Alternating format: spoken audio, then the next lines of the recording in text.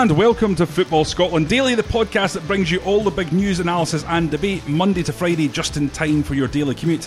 I'm Johnny McFarlane. Joining me is Gaby back to Lesio from the start, Mackay, and Jules Disaster Zone Boyle, who's just been pulled out of the podcast recording booth because he parked in a disabled bay. Tut, tut. It was very poorly marked. The sign's only about 6 foot wide. Well, we've got a load of action to get through today. Obviously, Monday's pod is always a review of the action at the weekend. We're going to go through every game from the Scottish Premiership. Where else can we start but the game at Ibrox? So this was a game that Celtic thoroughly deserved to win. They had a game plan. They stuck to it. They were dogged, they were resilient, they were organised. They were everything that many Celtic fans on social media have been criticising Neil Lennon for not being, Jules. Correct. As those same fans have been criticised themselves for being bedwetters, and I think they've been proven to be that case. Bedwetters? Bedwetters, absolute bedwetters. Tell us what you really think. Absolute whining. A lot of the time, a valid criticism gets dismissed as that too, and that's not cool. But this stuff, you know, short of, and we discussed this before, short of a bad 45 minutes against Cluj, some questionable decisions, Celtic really haven't put a foot wrong in competitive matches this season. They're playing a makeshift defence, that they've brought in new players, they've got a new manager instigating a new type of playing. They're playing very, very well. They're rattling in goals, and they were the underdogs. I think they were at 11-2 at the bookies yesterday, which was insane. Edouard was amazing odds for first goal scorer. It was, the whole thing was like, this is not going to happen. Rangers are back. Rangers are going to win this. Even the bookmate, obviously there's loads of money getting thrown on it. Nobody expected it. A lot of Celtic fans didn't expect it. Like, you know, they were like, you know, saying bite your hand off for a draw. What I said last week and what I've said for weeks and weeks and weeks about this proved to be absolutely right. Both times at Ibrox last season when Celtic lost, to be fair, Rangers did play much better than them and they did absolutely deserve to win. I would not say that, but Celtic didn't turn up either of those days. Gerrard has his team very well organised, very aggressive, very up front. He has them running out at them, straight on top of them, up in their grill, not letting them pass, forcing mistakes and harrying them, and that's what he's done the last twice, and it worked because you could tell within minutes that's the opposite of what happened yesterday. Jules, wasn't this a tactical victory for Neil Lennon? I'm going to tell you why I'm asking you that question. The very first minute of the game, they kicked the ball right into Rangers' half. Yep. Now, it was a moment of divine comedy almost, because it was bizarre, but actually it did make a statement about, we're not going to take the ball, pass it around and allow you to come onto us. We're playing up there, yeah. We're going to kick it and give it to you, and let's see what you guys can do. Yep. Now, if I'm Steven Gerrard, that tells me exactly what the strategy for Celtic is. Mm-hmm. And I would be telling my players, if I was Steven Gerrard, punt the ball back down, give it back to them. Yeah. Don't engage in this that's exactly what they want you to do. Yeah. And Celtic did to Rangers what Rangers have done to Celtic at Ibrox last season. Correct, exactly that. And they stuck to the game plan perfectly. Now, where I have a question, Gaby, on Gerrard's setup before the game, where did he expect the width to come from? You have John Flanagan selected at left back, a player who is not left footed, a player who does not like to go beyond the halfway line, a defender if ever there was one. And in front of him you have Joe Aribo, a centre midfield player. Where is the width? Well, I agree. I think actually the tone for the day was set even before kick-off when the Rangers fans unveiled that big banner, which was a reference to Iron Maiden's The Trooper, and it said, you know, when the whistle blows, the charge begins. But what they obviously didn't know is that song is about the charge of the Light Brigade, which is one of the greatest tactical blunders in military history. And Steven Gerrard made one of the biggest tactical blunders of his career by starting out with a team that, as you say, had no width. I think everyone, when they looked at that team, went, you know, there's no Jones, there's no Ojo. What's he doing? I mean, what's he doing there? Everybody sort of thought, well, where Rangers can hurt Celtic, we know Celtic aren't going to sit back, we know they're going to go for them, is to get them wide and with pace on the break, because, you know, we looked at Bolingoli, who played very well yesterday, by the way, but we've seen him in games before that he's suspect defensively. He had Scott Arfield out on the right, who isn't a winger. He had Joe Aribo out on the left, who isn't a winger, and looked lost, frankly. And as you say, Flanagan is right-footed, so he can't overlap, he can't provide width there. Tavernier can do, but I mean, he had a poor game yesterday, I thought. But he was the only one on the pitch that could actually provide that. I mean, do you think he was just trying to suffocate the life out of the midfield? Is that what the idea was? Because clearly there had to be a strategy there. It wasn't altogether apparent. When I looked at that starting lineup, Gaby, I said to you yesterday, is there not a huge danger with that midfield of there being a real disconnect between Defoe in the midfield. And if that happens, surely Morelos actually should be the obvious pick, because he'll run at channels, he'll harry, he'll harass. Defoe is much more of a link-up player, someone who, if he's got someone buzzing about him, he'll be excellent. But there wasn't really any creation or any of that kind of play that allowed Defoe to play his natural game. No, it didn't, and I think that what it was, or certainly what it looked like to me, is that Gerrard was sort of more concerned about stopping Celtic playing the way they want to play than doing what Rangers had done in the last two games at Ibrox and playing to Rangers' strengths. The point about Defoe, I wonder if, despite the good words he had before the game, I wonder if Gerrard still wasn't convinced that Morelos would keep his head in that derby atmosphere up against Scott Brown, the most annoying man in football.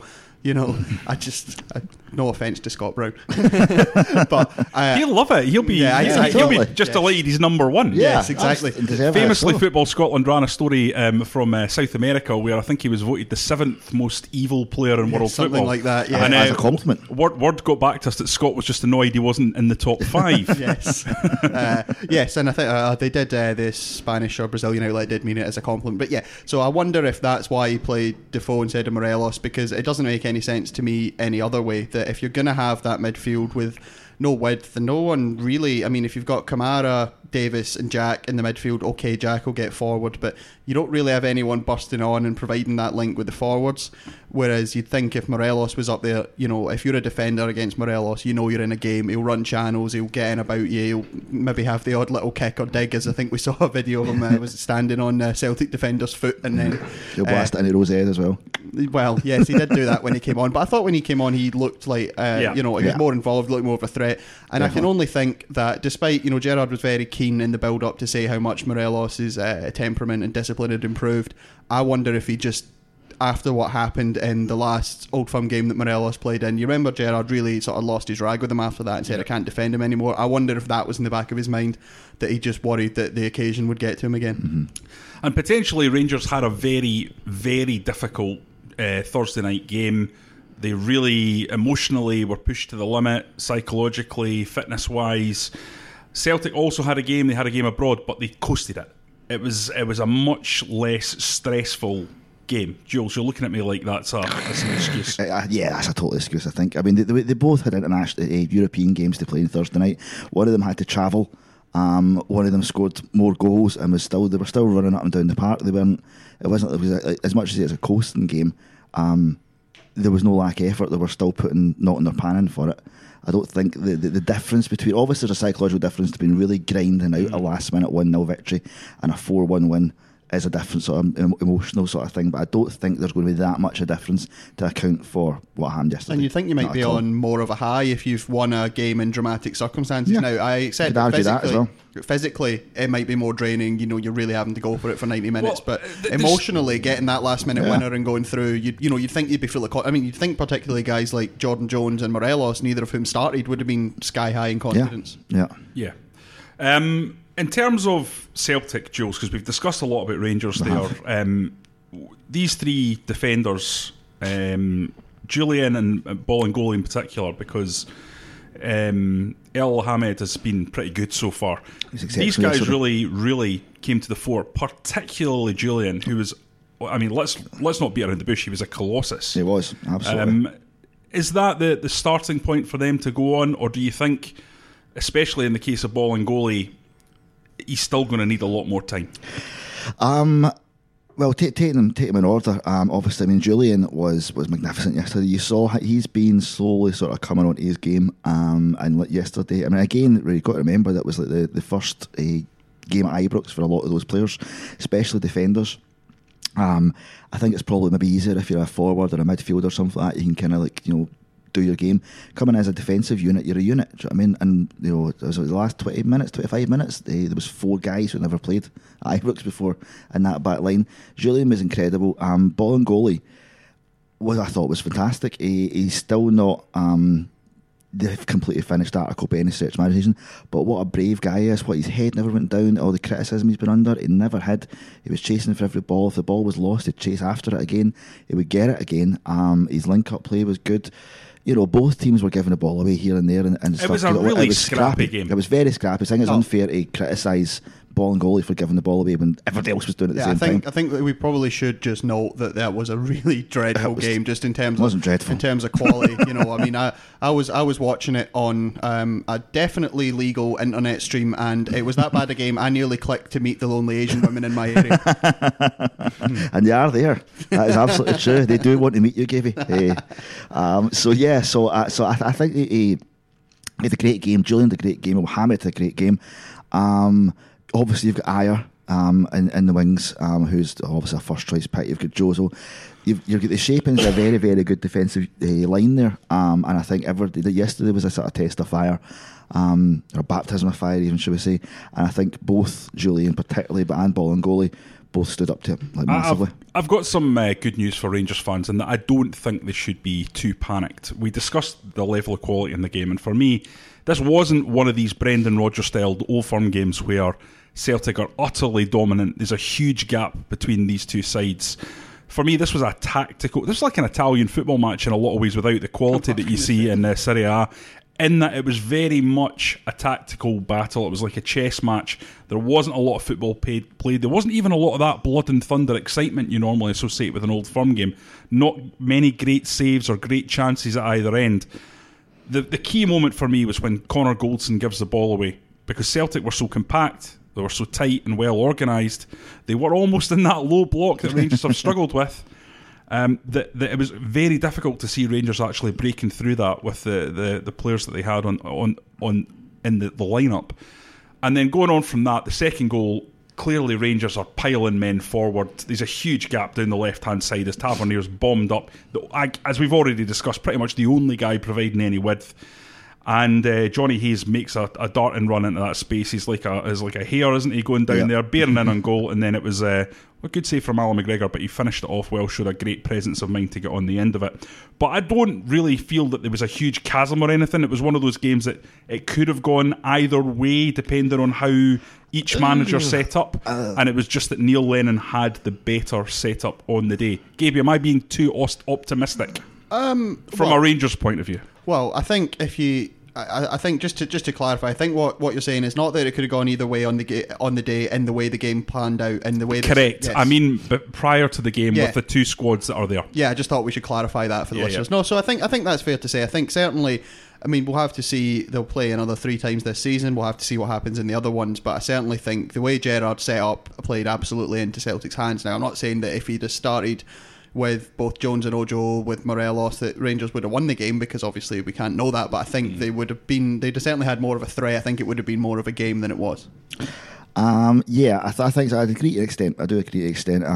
But I do think, if you think about it, Alan McGregor pulled off quite a few exceptional saves, double saves. I don't think any of those saves were exceptional, Gaby.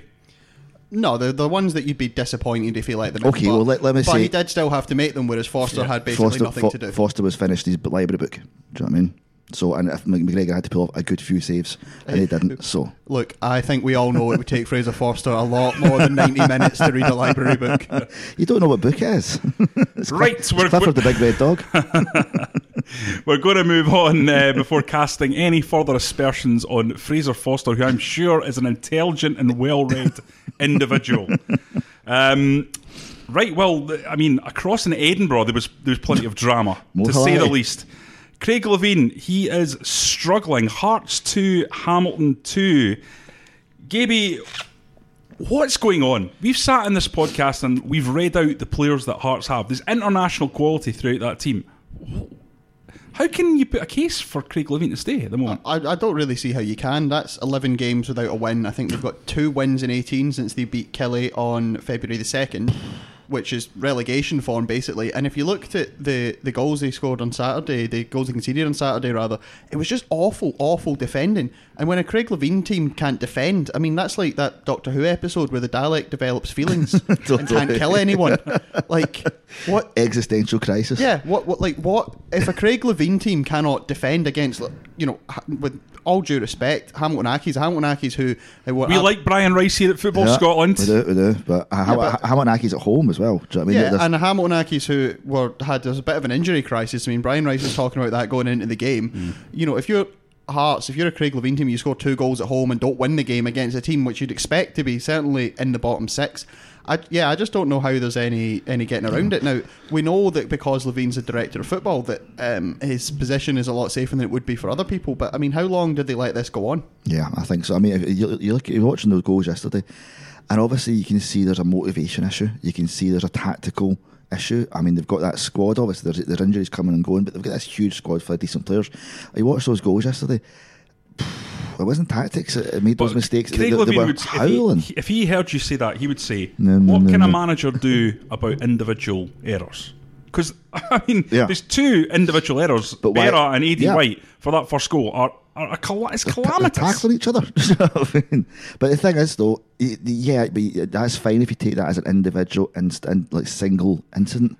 But when it all keeps happening all the time, over and over again, that's a symptom of a universal malaise at the club. You can't just say, "Oh, that was a one-off, and that was this, and that was that." Something's rotten in the heart of Gorgie. Is that unusual? I used to live in Gorgie for a long time. There is a slight smell about Gorgie from the I think it's from the breweries that have been there in the hot. I don't know if it's the hops or the malt or one of those things. But yeah, there's always been a slight smell to it. If the wind's blowing the right way at Tynecastle, it smells of beer. Yeah, it's not the worst smell in the world. No. There's a great bar, Stratty's, open from 6 a.m. in Gorgie. I used to frequent that after a student night out. Anyway, big work for Craig Levein to be getting on with.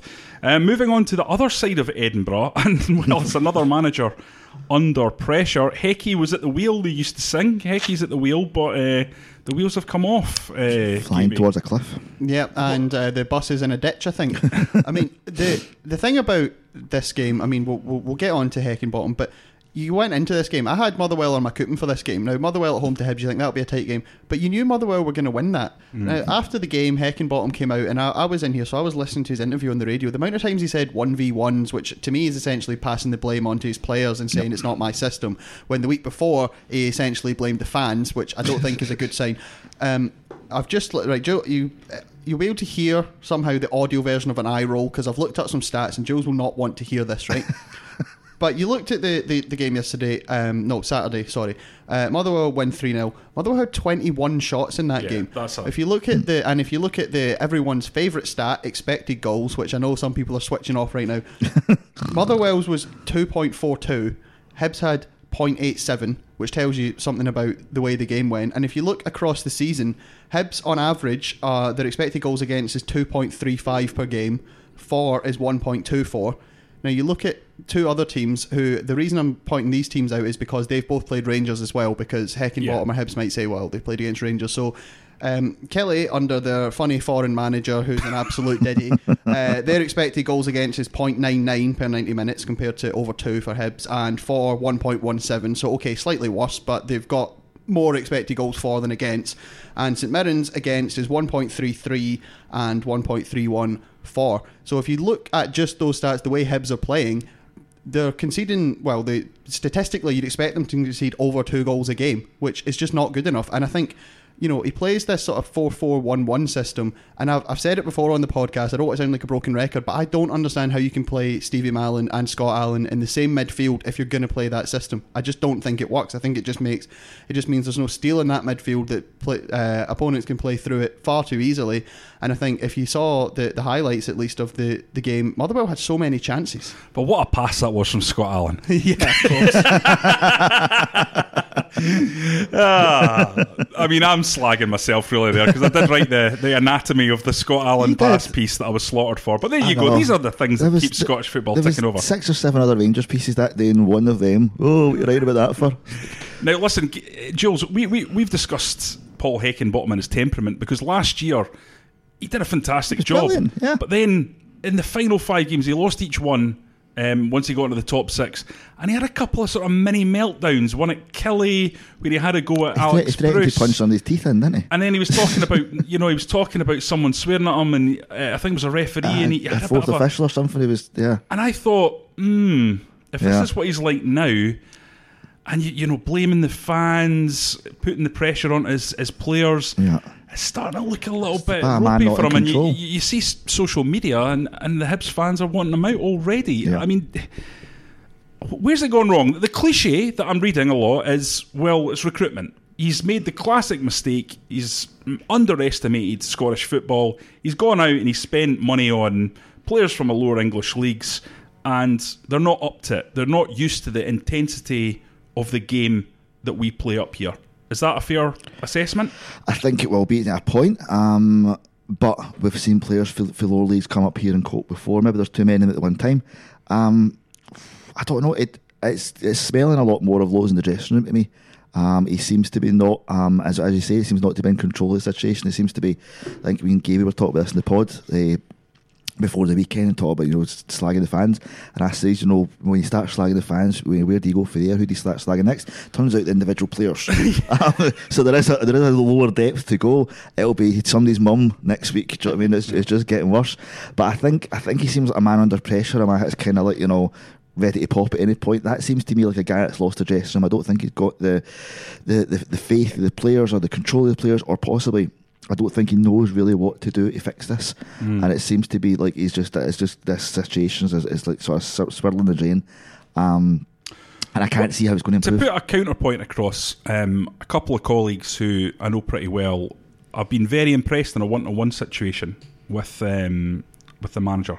I think he comes over okay though, apart from when he's been mental. I thought I would say he seemed like quite But this is what I was saying last week. He's just got Lee Clark written all over him. See, when he was at Kelly, he talked a good game. Yeah. And he would say things and then you'd go, oh yeah, that sounds really good. But he signed about 40 players, most of whom were from the lower leagues in England, most of whom couldn't do it. He's just a Yorkshire Lee Clark. Oh, that's brutal. Stick the boot in, Gaby. Listen, we've hardly discussed Motherwell here, but we have said in the past that they look like they're going to have something going. I predicted them to be in the top 6. And look at Liam Donnelly in their midfield. 8 goals already. Now, he's stepping up and producing when they've got their best player, who very, very nearly signed for Celtic, out injured. Now that is a return and a half. Yeah, absolutely. You would expect if they were going to be losing out. How long is he going to be back for? He's not going to be back for some time yet. Still, it's January, I think. Turnbull's January. That's a long time for a player of that calibre and a team of that sort of level to lose out on a player like that is huge, and then lose out on the money that he was going to bring in if he was going either or. But they seem to be stepping up. They seem to be they're playing well. They look strong. They look hard to beat. They've got goals in them. It's the wingers, isn't it? Seedorf and Hilton, they've really settled in well, very pacey, very direct, and you've got to give credit to Stephen Robinson because he's taken what was a very effective but essentially a long ball, brutal to watch team and completely changed the style. And not many coaches in Scotland have the ability to go from one style to the other in terms of their coaching style and make it work. And he's done that, so absolutely hats off to him. I do think, to be fair, I think Motherwell fans would say that the wingers when they first came in were quite frustrating, but they're obviously settling in a little bit better now, and then you've just got to think when Turnbull comes back, what a team they could have. Yeah, totally. Absolutely.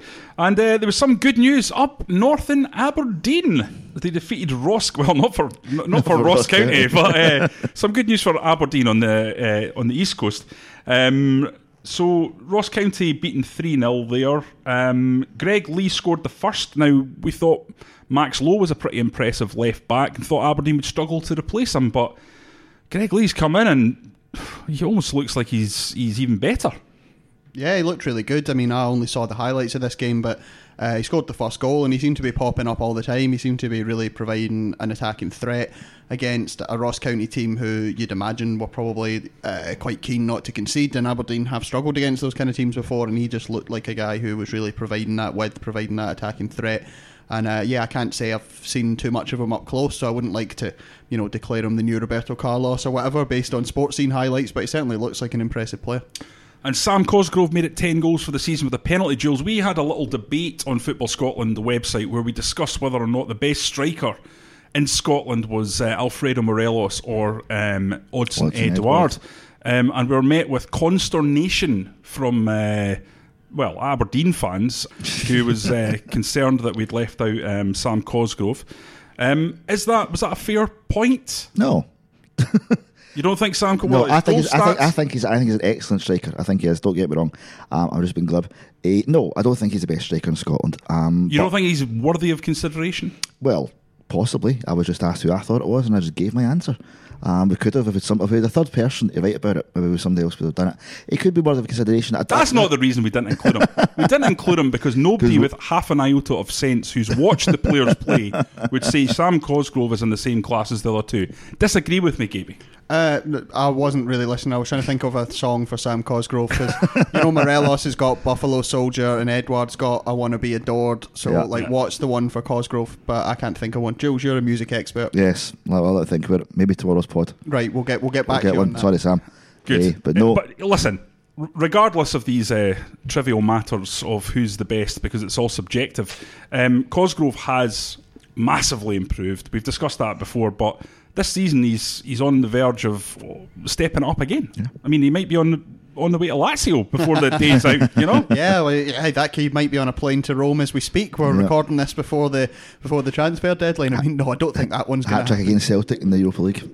Yeah, Sam Cosgrove's Lazio against Celtic. Yeah, no, I mean, obviously, a lot of his goals have come from the penalty spot, but you've still got to stick them away. And to have 10 goals for the season when we're only just into September, and actually he scored the goals on Saturday, so it wasn't even in September. It's an impressive record. You can't take that away from him. I mean, I agree with you guys. He's obviously not in the same class as Edward and Morelos, but that doesn't mean he's not a good striker, certainly at this level. And I mean, I don't think he will go into Lazio, but you could certainly see him getting a big move maybe next summer. And obviously Ryan Hedges, who's been a very, very good signing, picked up the third goal. So it was a really good return to form for Aberdeen. Now we move to perhaps the game that, well, certainly Gaby would think was the match of the day. Looked like Angelo Alessio really enjoyed that one at the end there. 1-0 victory over St Johnstone. What do you make of this? You've been you've been an advocate since the very beginning. You've got a slightly smug look. Tell you, Johnny, I've kept pretty quiet up till now. Sitting there with a cushion in your lap, all smug. No, I think, as I've said on this podcast before, I think the criticism of Alessio has been totally overblown. I think, from fans, particularly you see what Jules would no doubt call bedwetters, certainly on social media, basically calling for him to be sacked already, saying it's some sort of disaster. When if you look at the individual games, if you look at the performances, it hasn't been a disaster. We know what the issues are. The issues are with creativity and scoring goals, but I think Kelly are just still as solid defensively as they were last season. And at the weekend, you saw, I mean, it was almost like a Steve Clarke goal. They were defending a St Johnstone free kick. The ball broke wide to Miller, who you would say sort of the Jordan Jones replacement. Lightning just sprints up the pitch, cuts it back, and Stephen O'Donnell, I'm not entirely sure what Sod was doing there in the box. It was terrible defending by St Johnstone. If you're Tommy Wright, you're tearing your hair out. Yeah, absolutely. It was awful defending, and it wasn't, for such a beautiful man, it was quite an ugly goal, but he managed to scramble it home. And that leaves Kelly 6th place after 4 games, 2 of which were against Aberdeen and Rangers. I mean, you'd have taken that at the start of the season. I think, to suggest that it's been some sort of disastrous start to the season, apart from the Europa League unpleasantness, it hasn't been. And there was a defeat to Hamilton, which it happens. Kelly had a lot of the ball in that game, missed a few chances. You're going to get results like that, especially if you're a team like Kilmarnock. If you're not a Rangers or a Celtic, you're always going to have games like that where you slip up. And a wee word on the new signing, the defence. Dario Del Fabro. Yeah, he certainly. I mean, I was watching it in the office, but he seemed to absolutely stroll the game. So that looks like a good sign. I mean, we don't know. You can't judge a player on one game, and St Johnstone certainly didn't seem to have a lot up front. Stevie May came on later, but I think it was Chris Kane that was up front. He didn't really offer much, but the big man certainly seemed to stroll it. And you always like to have an Italian centre back in there. Okay, we'll end up with Livy 2, St Mirren 1, Livingston 3rd in the league. Flying high. Nobody would have expected this. I think we were all predicting relegation, but they've started this season like they started last season, which is on fire like a freight train, and all this with their manager in hospital and their assistant manager Dave Martindale leading the game, leading the tactics. St Mirren will probably look at this and say this is the kind of game we need to get a result in if we're going to want to avoid the relegation mire. They already look like a team that are going to be there or thereabouts in the relegation question. Jules? Yeah, definitely. I don't think that was any question at the start of the season. No disrespect to St Mirren. They've done nothing so far to suggest anything different. As you say, these are the kind of games that they need to be getting something out of at least, and they're just already they're already struggling, basically. I mean, obviously Livingston have came out the traps, as is their wont. But I think it's kind of, you can just see it's going to be a long season for St Mirren, I think. It was odd because St Mirren defended really well against Rangers. I was very impressed with the way they organised themselves and made life difficult. And they've gifted a goal to Alan Lithgow with a free header very early in the game and given Livy the momentum, which you don't really want to do on their home patch, KB. No, absolutely, and you'd imagine that Jim Goodwin will be tearing his hair out over that. You know, we've seen what we've seen of them so far this season. They obviously narrowly lost to Hibs, they beat Aberdeen, they sort of narrowly lost to Rangers. They've looked like a team in Jim Goodwin's image, you know, really solid, hard to beat. Maybe not the prettiest, but a team that can grind out a result. So to concede a goal like that, you know, a really daft free header, is just the kind of thing you can't afford to do if you're wanting to avoid that relegation place. Now, I think there were some complaints about the Livingston winner. I think there were some complaints about the referee, but I'm not sure I entirely buy that. But I didn't see anything wrong with it. No, I didn't see anything wrong with it either. But I think that there were some complaints. I mean, I wouldn't be, you know, pushing the panic button at St Mirren yet. I still think that they've probably got enough to stay out of that relegation place, because I just think they don't look like a team who are going to be losing games 5-6-0 or whatever. Andrew and McAllister obviously going to be massive for them, but it's also about getting a consistent striker there. I know they've brought in Jonathan Obika, yes. and certainly he missed a sitter as St Mirren pushed for the equaliser. But just before we go into that, perhaps a word on Kyle McGuinness's goal. What a finish that was. Oh yeah, it was an absolutely brilliant strike, and he's obviously looks like a player with real quality. I mean, I think he was... he's just come back to St Mirren this summer, hasn't he? I mean, he was there before, I think, when they got promoted under Jack Ross, and he was certainly really highly rated by the St Mirren fans. And the goal he scored at the weekend, I think, it just shows that, you know, as the cliche goes, what he's got in his locker. So if a player like him, if he can just deliver a bit more often, a bit more consistently, then that will absolutely be crucial in pulling them away from the sort of relegation mire. I mean, you look at last season when they had Adam Hamill for about 3 months, and they started picking up points because he could just produce those moments of magic, and they'll be hoping McGuinness can do a similar thing, I guess. That's all from us here at Football Scotland for today. We'll be back tomorrow before 4 p.m, just in time to make your daily work commute that little bit more bearable. You can get more from us at the Football Scotland website, on our social media channels on Facebook or Twitter. We're at @football_Scot. To ask a question or make a comment to us individually, you can give me pelters on @JohnnyR.McFarlane. You can speak to Jules at Captain_. I nearly just said it. You could have just said that. I'm cool with that. Yeah, I know it now off by heart. Yeah, I'm cool with that. And Gaby At Gaby Mackay. Until tomorrow, thanks for listening.